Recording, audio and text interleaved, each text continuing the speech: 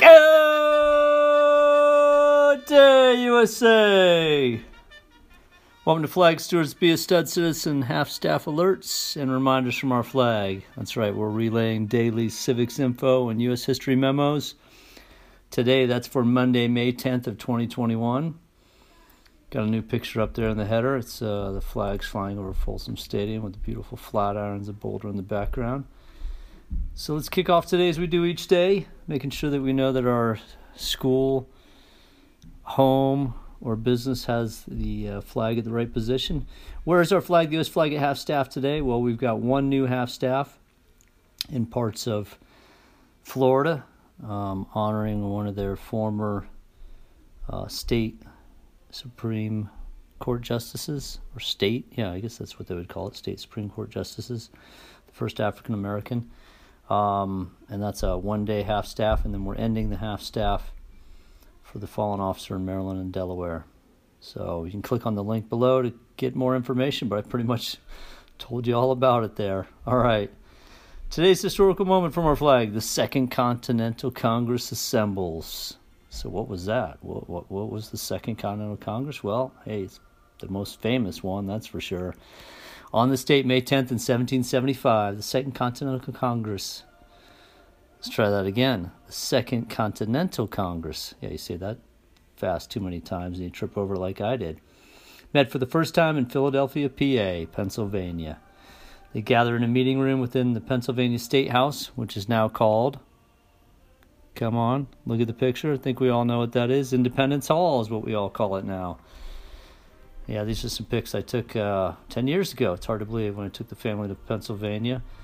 Visited the Independence Hall, saw the room where, we'll give it away now, where the Declaration of Independence was debated and signed. And that's what we'll talk about now. The Second Continental Congress was made up of representatives from the 13 colonies. This Congress served as the national government of the United States from 1775 to 1781. Members debated and decided upon such important national matters as building a national defense, meaning raising a continental army and navy, selecting ambassadors to represent USA, like Ben Franklin to France, and create partnerships with other countries, and developing a plan to create our nation. Its most famous work was to create the Declaration of Independence on July 4th of 1776. I don't know, was it Ben Franklin or was it Thomas Jefferson who was the first ambassador to France? I'm going to have to look that up, so watch out for me on that one. I'm going to have to check that. All right, today's inspirational quote from our flag. Now that you know what the Second Continental Congress was so famous for, here's a famous painting by John Trumbull of that signing of the Declaration and the Committee of Five with their draft of the Declaration of Independence. And you'll hear about them in future Flag Steward reminders from our flag. Resolved that these united colonies are, and of right ought to be, free and independent states. Yep, that's what kicked it all off. Virginia Delegate Richard Henry Lee on June 17th of 1776. This was the first resolution for independence, and enacted Congress to go set up the Committee of Five to draft the Declaration of Independence. So you could say Richard Henry Lee was one of the ones who kind of pushed it forward and got it rolling.